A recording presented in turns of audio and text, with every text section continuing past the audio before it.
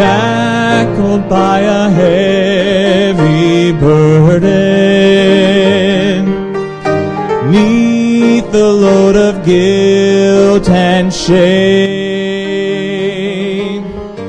Then the hand of Jesus touched me, and now I am no longer the same. He touched me, oh, He touched me, He touched me, and oh, the joy that floods my soul.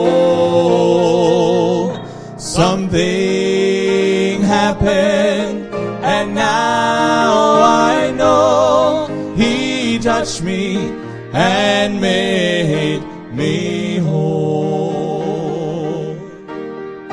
Since I met this blessed Savior, since He cleansed and made me whole, I will never cease to praise Him. I'll shout it while eternity rolls. He touched me, oh, He touched me, He touched me, and oh, the joy that floods my soul. Something happened, and now I know He touched me and made me whole. He touched me, oh, He touched me, He touched me, and oh, the joy that floods my soul. Something happened, and now I know He touched me and made me whole.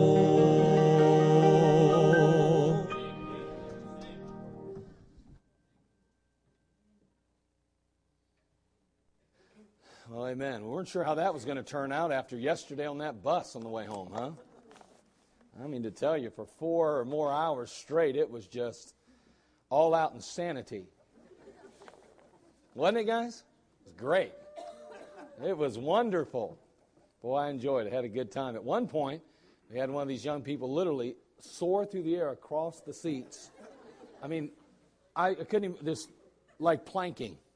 It was amazing. And finally, the rule had to be established, no planking on the seats as we were playing this particular game. But it was just crazy. I mean, crazy stuff going on. I mean, just singing the whole way home. Singing loud. I mean, it was good. Our voices were all being lost. We were scratchy throat and all. And the young people, of course, went down there for contests, so they had sang things. They had worked on projects. They had all kind of stories that they had written and different art types of things, pictures and websites and brochures and things that they've created for this contest. And boy, we turned out, did a great job. I was so proud of them. And again, had a good spirit, good attitude while they were there, and nobody got all bent out of shape about losing if they didn't get a trophy or something. Everybody had a good spirit. And boy, they're just glad to be able to serve the Lord, you know. And so I was excited for that. And boy, what a great time it was. It was really a good time. Well, anyway, you be praying for our young people. They need us, and they need the Lord Jesus Christ as well. Appreciate your support for them. Makes a big difference. And it can't be done without everyone pulling together and getting it done. Well, let's go ahead and take our Bibles, turn over to the book of 2 Peter chapter 1 today. 2 Peter chapter 1. 2 Peter chapter 1. It's in the New Testament, quite a ways off there, all the way toward the end. 2 Peter chapter 1. Again, we're still in our series, for our yearly series, I should say, for not the logo. When my mind's going blank here all of a sudden. I felt like I was going to take a nap right there. I really did. I'm not joking, man. I started to even close a little bit. I was like, okay, where am I at again, Lord? Give me some perspective here, you know. But anyway, we got back really late last night. It was a long night. Let me tell you that right now. But nonetheless, it just, we got started late, and boy, I tell you what, just kind of, I don't know what it is. That trip just seems longer at night when it's late than it does during the day even. But nonetheless, it turned out great. 2 Peter chapter 1. I tell you what, let's not worry about anything. Let's just get started. I'll tell you a little bit about the theme later. Verse 1. Simon Peter, a servant and an apostle of Jesus Christ, to them that obtain like precious faith with us through the righteousness of God and our Savior Jesus Christ. Grace and peace be multiplied unto you through the knowledge of God and of Jesus our Lord, according as his divine power hath given unto us all things that pertain unto life and godliness, through the knowledge of him that hath called us to glory and virtue, whereby are given unto us exceeding great and precious promises, that by these ye might be partakers of the divine nature, having escaped the corruption that is in the world through lust. And beside this, giving all diligence, add to your faith virtue, and to virtue knowledge, to knowledge temperance, and to temperance patience, and to patience godliness, and to godliness brotherly kindness, and to brotherly kindness charity. For if these things be in you and abound, they make you that ye shall neither be barren nor unfruitful in the knowledge of our Lord Jesus Christ. But he that lacketh these things is blind, and cannot see afar off, and hath forgotten that he was purged from his old sins. Wherefore the rather, brethren, give diligence to make your calling and election sure. For if you do these things, ye shall never fall. Now again, we've been involved in this particular series for some time, and some of it may seem somewhat redundant, but I think sometimes it's helpful, for me at least, to review in my own mind and kind of bring it all together a little bit. I mean, in this particular case, once again, we see the passage, and it's dealing with the Apostle Peter speaking to a church. And he's talking to the people there, and he recognizes that many of those believers, as we said, had started off so very strongly. They'd started off right. They were headed in the right direction in their Christian lives. But all of a sudden, they had been sidetracked by the immoral culture around them. Sounds familiar, doesn't it? Well, I'll tell you what, we live in such an immoral age, in a difficult time, in a very decadent culture, and we too can be very susceptible to this. So what we're seeing written to these people by the Apostle Peter is something that you and I can certainly glean from and ultimately grow from. Now again, their profession of faith and righteousness were being overshadowed by their immorality and their worldliness. And so the prospect of persecution, even the very aspect of persecution where they're bodily being persecuted, was not so much the threat as the moral decline. It wasn't the outward pressure, but the inward that was concerning the Apostle Peter. It wasn't what was happening in the world to hurt or to harm the church. It was what was taking place on the inside of the church, and the fact that hearts were being destroyed and misdirected instead of being built up in Jesus Christ. And so he says, we're going to have to do something about this. He goes on to say, listen, I know that you've been saved. I recognize the fact that you began on a firm foundation, the Lord Jesus Christ. But it's imperative and it is important that we understand it's not enough to simply be saved. You have to add to your faith. And so he begins to go through a series or a list of qualities, characteristics. We could even call them virtues. And he begins to let us know some of the things that must be added to our faith if we're going to endure these difficult times, if we're going to face them successfully, if we're going to navigate through the Christian life and ultimately end up in heaven hearing, well done, thou good and faithful servant. And so he starts off by saying you need to add to your faith virtue. And as we said, virtue, it has to do with the pursuit of Christ-likeness, that moral excellence. But he doesn't stop there. He goes on and says, now to that virtue, you need to add some knowledge.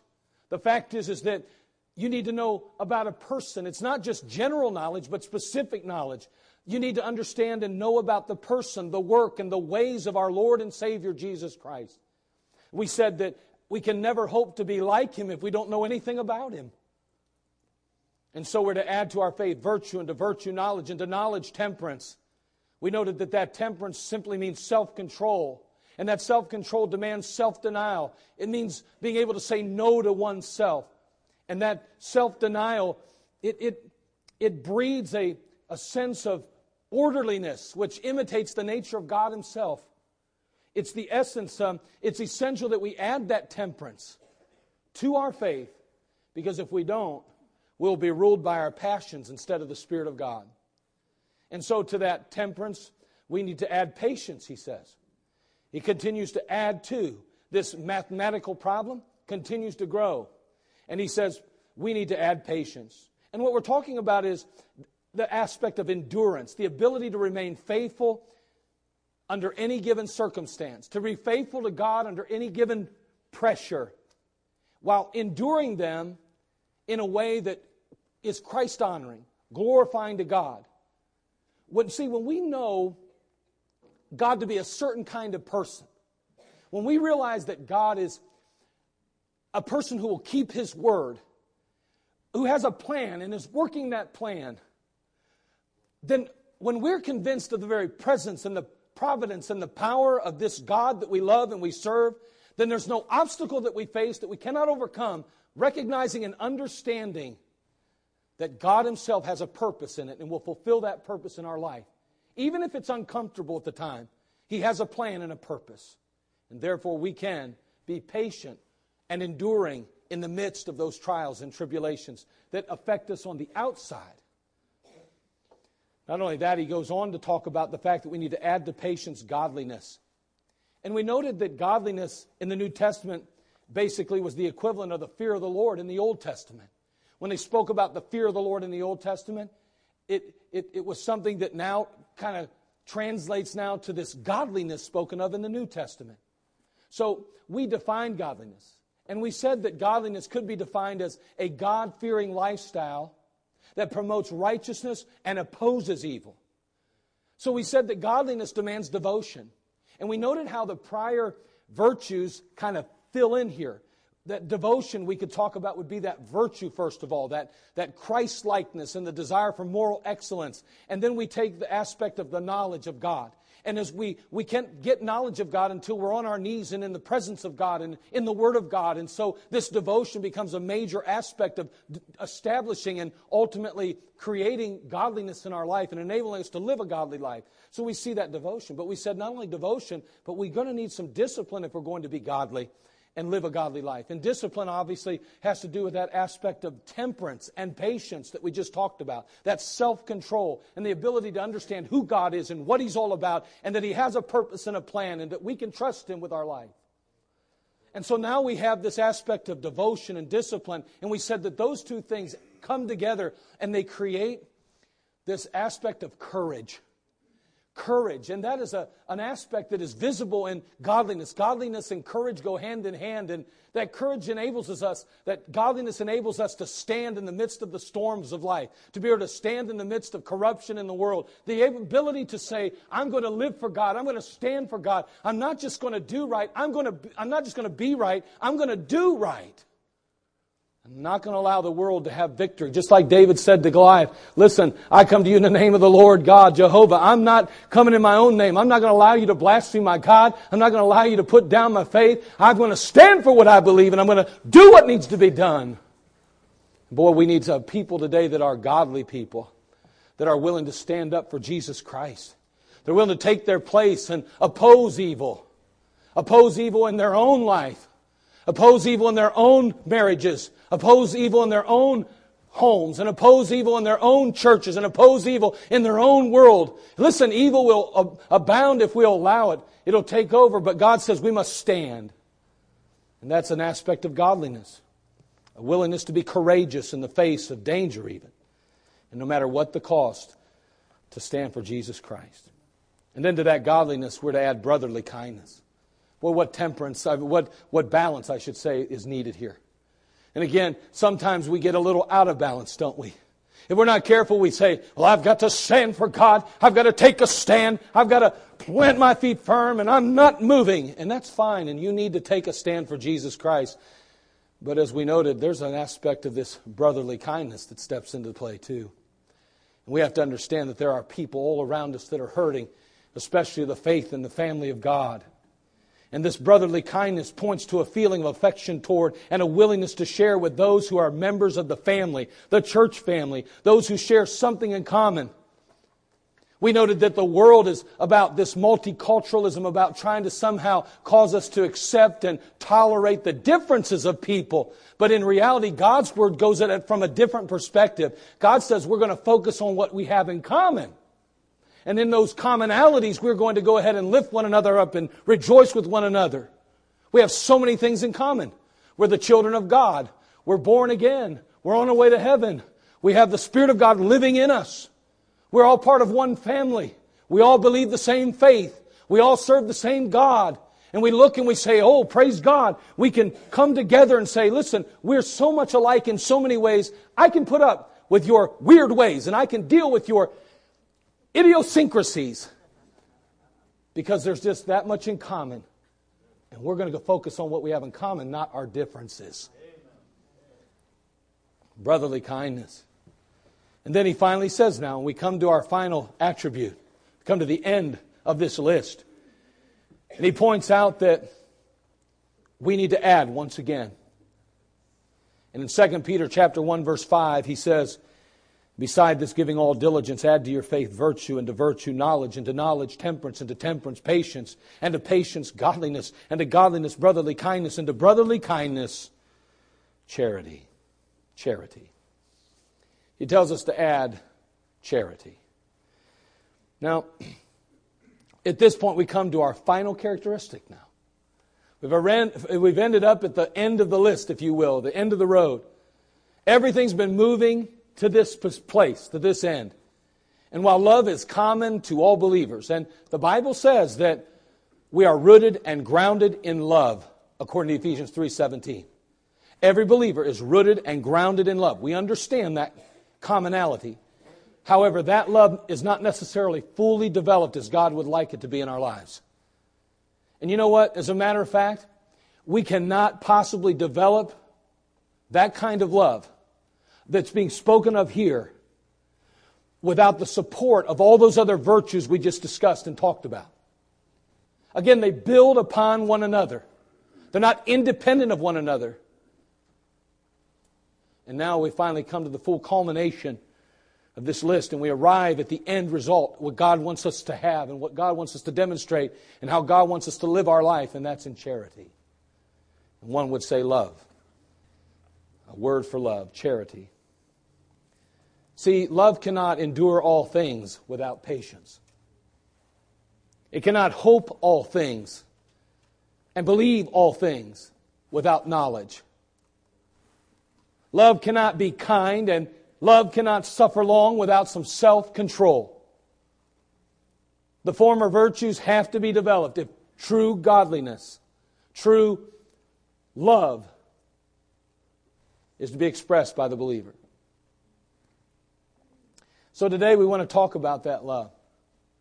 We talked about the fact that last week we said that this brotherly kindness has to do with our affection toward each other within the context of the local church and the body of Christ. The inward, this group. But when we get talking about love, what we're going to realize is this charity that he speaks of here has to do with loving those outside the walls of this place, even those that one might even view as an enemy. And so today, let's consider this love. Father, we come to you. We do ask for your leadership today. May you, Father, speak through me and to me. I have nothing to offer this people except you give it to me. Oh, God of heaven, thank you for this wonderful passage and for the opportunity that we have had through these weeks, Father, to dissect it and to ultimately describe it and then, Father, to display it in our lives. Help us, Lord, we pray, to continue to do so. Now, Father, bless us this morning, and if there be any here that has not experienced the full love of Christ by receiving that love that he shared on Calvary, by truly receiving, accepting him as their Lord and Savior and allowing their sin to be washed away and their life to be transformed and changed by the wonderful blood of Christ and the sacrifice that he made for us. May they truly experience that love firsthand today by trusting and receiving you as Lord and Savior. Well, thank you now, Lord, as you bless us as believers and help us to grow in Christ. In Jesus' name we pray. Amen. So love defined. How would we define this word love, this charity that's spoken of here in 2 Peter chapter 1? Well, the word is the word agape. And again, let's face it, there's been a lot written, there's been a lot said, much preached about the different words of love throughout.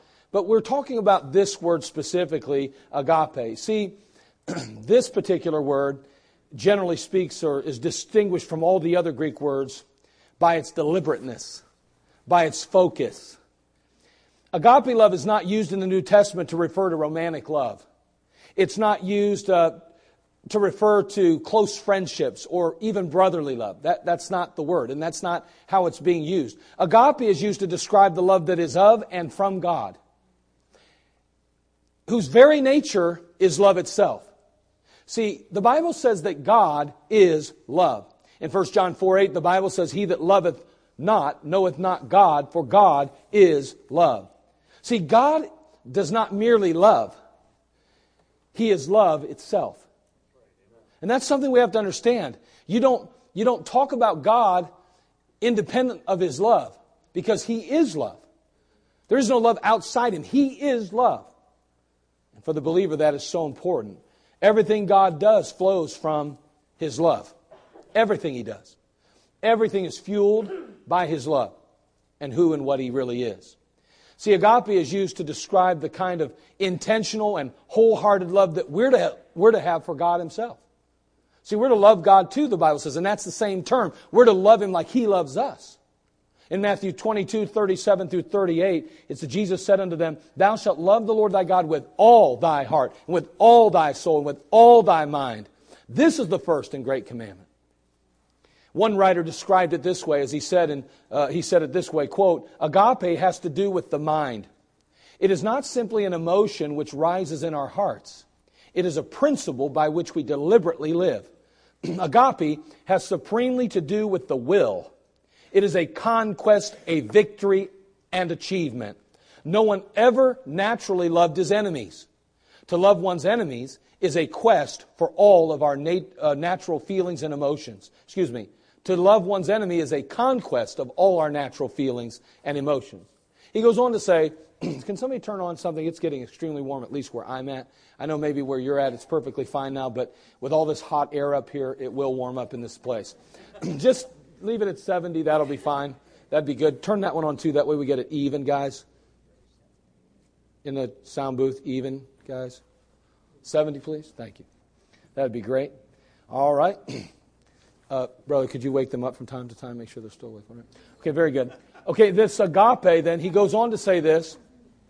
He says this agape, this Christian love, is not merely an emotional experience which comes to us unbidden and unsought. It is, in fact, the power to love the unlovable, to love people who we do not like. Christianity does not have to ask us to love our enemies and to love men at large in the same way as we love our nearest and our dearest and those who are closest to us. That would be he says that would be one and at the same time impossible and wrong. But it does demand that we have at all times a certain attitude of the mind and a certain direction of the will towards all men as they are. Again, we're dealing with the aspect of loving those outside our common circle. See, it's easy to love people that feel the way you feel and think the way you think and act the way you act and look the way you look, but it gets a little bit more difficult when we step outside of that realm. And the Bible's teaching us to love the way God loves. And then on the other hand, we're to love God the way He loves us. Now, how would we define then this love? This love that ultimately finalizes this list of attributes that we've now spoken of over the weeks. Well, we could define it like this: cultivating a God-imitating mindset that scripturally and sacrificially advances the spiritual welfare of others. So let me say that again. Cultivating a God-imitating mindset.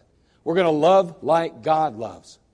We're going to cultivate a God-imitating mindset that scripturally and sacrificially advances the spiritual welfare of others. That's what we're dealing with here. That's the love we're talking about here at the end of our list. So we'll clarify that maybe a little more as we move along, as we consider an example. But let's consider now not the definition, but let's consider the demonstration of this. When God killed an animal early on in Genesis, and He used that skin of that animal to cover Adam and Eve who had sinned against Him, when He made the promise that one day the woman's seed would ultimately crush the serpent's head, what was really going on? I mean, when those animal sacrifices were offered daily upon the altar in the tabernacle and ultimately offered in the temple, what was really going on? When a baby boy was born to a virgin by the name of Mary, born in a stable in Bethlehem, What was really going on? When a young Jewish teacher, a young man, Jesus of Nazareth, walked on water, raised the dead, healed the lame, cleansed the lepers, fed the thousands with just a couple loaves and fishes. What was going on? What was really going on?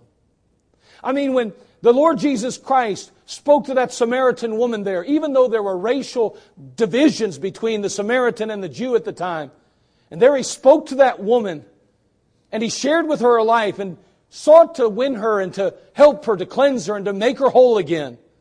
What was really going on? When Jesus was bound by the Roman officials and ultimately accused of blasphemy by the Jewish religious leaders, when Christ was tried by Pilate and executed on a Roman cross outside of the city, what was really going on?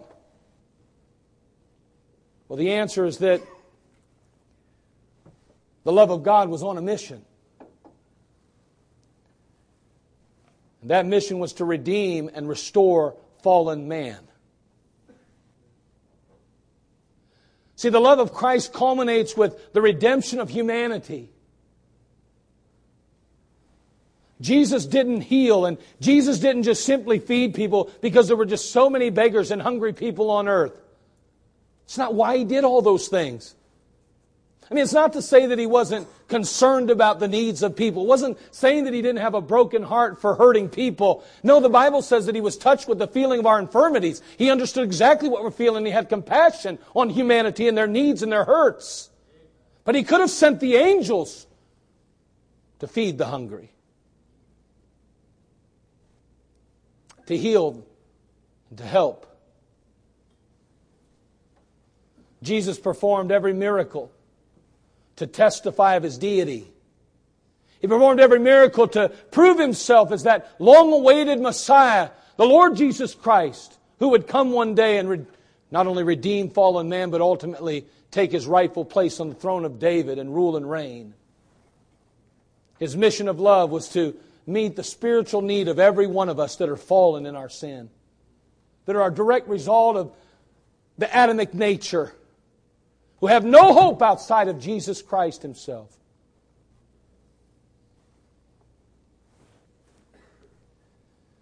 He came to restore us back into fellowship with God the Father, so that we could honor and glorify the God who created us and fulfill our God-given purpose for existing.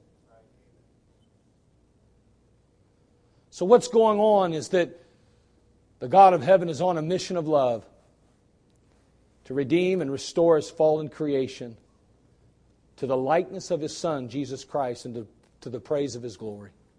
That's why He came. That's what's going on. That's why everything took place the way it did, ultimately.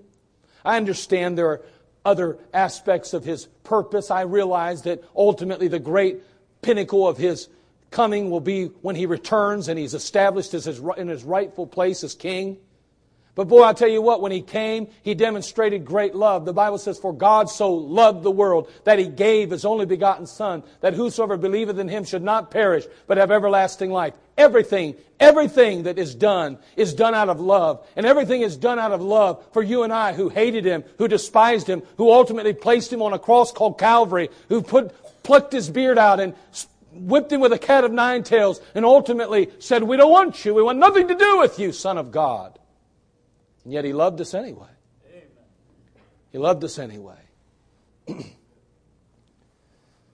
So we note the definition. We consider here for just a moment the demonstration, but now consider the duty.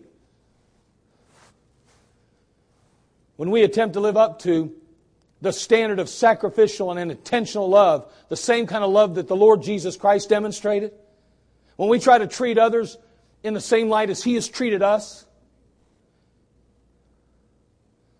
we can't help but see how much we need to cultivate those previous 6 attributes. How we have to go back to the beginning again and say, I must build upon this faith. I must add to this faith foundation because I am miserably inept to accomplish this calling. to enable me to do this work, I am unable. I can't get it done. I'm not able to love like God loves. I've got to go back and begin to, once again, add to my faith. Because when we keep this mission in mind, that every time we love, every time we do as God has commanded us, that it is always a result of trying to see someone be bettered for Him or to be saved by Him. We recognize now there's a purpose for why He tells us to do what we do. When you look in this book and you wonder why God tells you that you're to forgive, when we look in this book and we recognize the fact that we're to live a sanctified, separated, holy life unto Jesus Christ, when we realize we're to be faithful in God's house and we're to continue to go out and reaching out through soul winning, knocking doors and trying to win others to Jesus Christ, when we see all of the things that God expects and intends of us and demands of us, we realize that none of them matter and they don't make any sense to us if there's not a divine purpose. And that divine purpose is to love the way God did for one purpose, and that's to redeem fallen man. So in the end, every believer's purpose and role and goal is to not only glorify God, that's good. You can't glorify God, though, if you're not loving the way He loved. And He came to love with a specific purpose in mind, to redeem fallen man. And if we're not reaching out and winning converts to Jesus Christ and ultimately discipling those converts to the glory of God, then we are failing in love.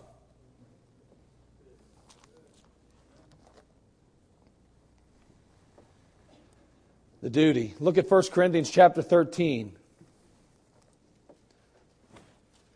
We are called to love as Christ loved, to give ourselves wholeheartedly and sacrificially to others, even as He did, to strive to reach and redeem the fallen and advance the spiritual welfare of others. That's what we're here to do. Amen. And that's the culmination of this list. It ultimately ends there. Why in the world does He want us to be Christ-like? And why does He want us to add to that aspect of our life with knowledge? And why add temperance to knowledge? And why add patience to temperance? And why do we add these things? What is this goal? What's His reasoning? Why spend all this time striving to become this man or woman of God as described in the Word of God? Because the ultimate culmination of all of it is to love like He loved. And to ultimately reach and affect others the way He did. 1 Corinthians chapter 13, what a powerful chapter this is. We've often referred to this, at least many have referred to this as the love chapter in the Bible. It truly is a definitive chapter on love itself. And again, the word charity is used, but the word is certainly means love. But again, it's not just loving as a feeling, as we're going to note here. Note what the Apostle Paul says. Though I speak with the tongues of men and of angels, and have not charity, I am become a sounding brass or a tinkling cymbal. Though I have the gift of prophecy and understand all mysteries and all knowledge, and though I have all faith so that I could remove mountains and have not charity, I am nothing. And though I bestow all my goods to feed the poor, and though I give my body to be burned and have not charity, it profiteth me nothing. We're going to move on in just a moment. But notice once again in those 4 verses, just those simple, he says, charity suffereth long and is kind. Charity envieth not. Charity vaunteth not itself. It is not puffed up. In this passage, Paul's telling us that if we don't keep in mind this mission of Calvary, all the love, the deeds of sacrifice, the benevolence that we share with others is useless in the kingdom of God. See, again, it's not just what we do that matters. It's the spirit in which we do it. Yes, amen. That's good. He says that gift of elegance. It's like a noisy gong. Remember the Gong Show? Boing! They'd grab that little hook and pull you right off the stage. Some of you are older, remember that show. I don't. Somebody told me about it. So maybe I do remember it. But nonetheless, he says the gifts of prophecy and knowledge and the gift of faith, he says, they amount to nothing without this love. Even the most sacrificial deeds, he says, are unprofitable. Without keeping the mission-minded aspect of the love of Calvary, the fact that the love of God is what we need to demonstrate in our life. We need to love people that are unlovable. We even need to love people that don't love us. Because if we're doing anything without that love moving us and motivating us and preempting it, then it's useless. It's a gong. It's unprofitable. It's useless. So God's love is on a mission. And that mission is to redeem. That mission is to restore fallen man into the likeness of His Son, Jesus Christ.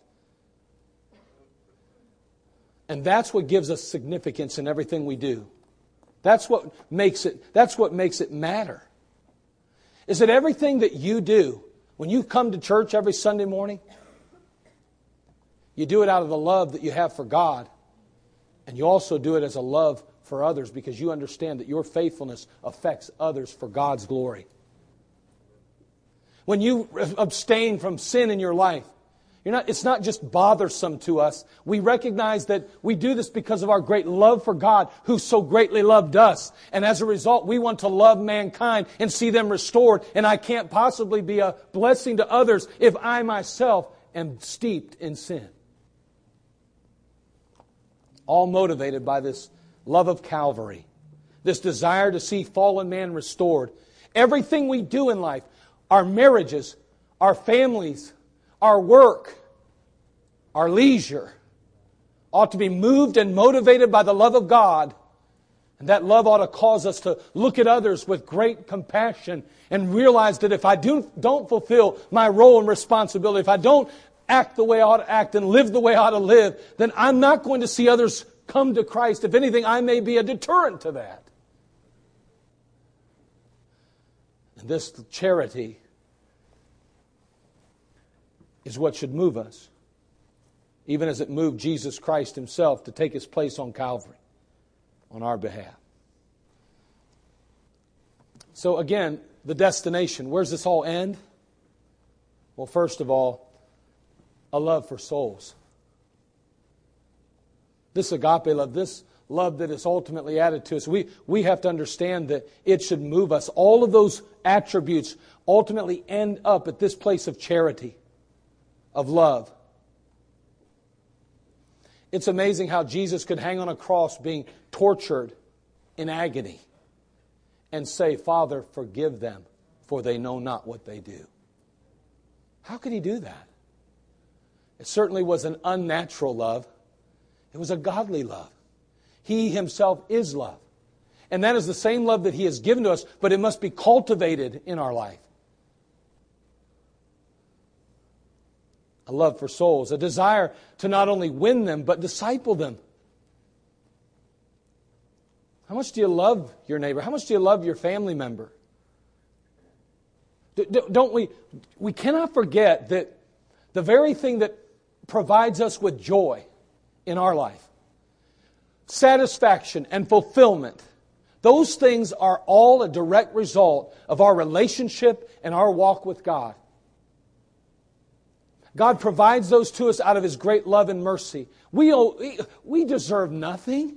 God doesn't look from heaven one day and look down and go, boy, look at those wonderful people down there. Look at how wonderful. They're so amazing. I think I'll go down and die on a cross for them because they're all that. They're so wonderful. God didn't do that. He had no reason at all to come here for us. We've done nothing but disappoint Him. We've done nothing but sin against Him. We've done nothing but crucify Him ultimately because of our sin. And yet He loved us. And then He turns around and not only loves us to save us, but then He supplies us with the indwelling of His Spirit. And He empowers us and enables us to experience the joy of the Lord and to have this wonderful ability to be satisfied and fulfilled in the Christian life. And boy, I'll tell you what, how horrible is it to think that we have this in our hearts, but we are unwilling to share it with others. See, discipleship is just about sharing what you have with others, giving them the opportunity to experience the same joy and the same purpose and the same fulfillment that you experience. That's love in action. It's about being disciples and about making disciples. It's about loving God and loving your neighbor as yourself.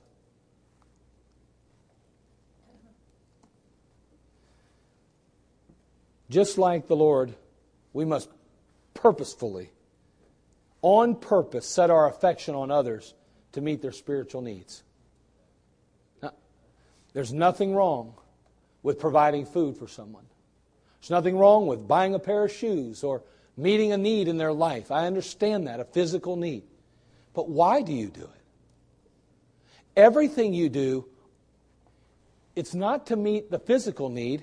Everything we do ought to be done with this agape love in mind, the same love that drew Christ from heaven and the comforts of heaven to an old rugged cross to suffer and die on our behalf, that caused Him to heal and to help fallen man. That same love, the love to see them redeemed, the love to see them made whole again in Christ, to be brought back into fellowship with God. That's why we do it. We take groceries to a neighbor that's hurting for the express purpose of reaching them for God, to somehow restore them into fellowship with the Lord if they're lost without Christ. We don't just do it to feed them, we do it to feed their spirit. And so many times we think, well, I'm just going to do a good deed. I'm going to do somebody a good turn. I'm going to be benevolent, be kind, and be nice. Why would you be all those things? Why demonstrate brotherly kindness? Why be godly in your life? Because you ought to have the same purpose and the same motivation that God did, and that's love for humanity and their need to be restored back into fellowship with God, to be redeemed from their fallen state, and to be saved.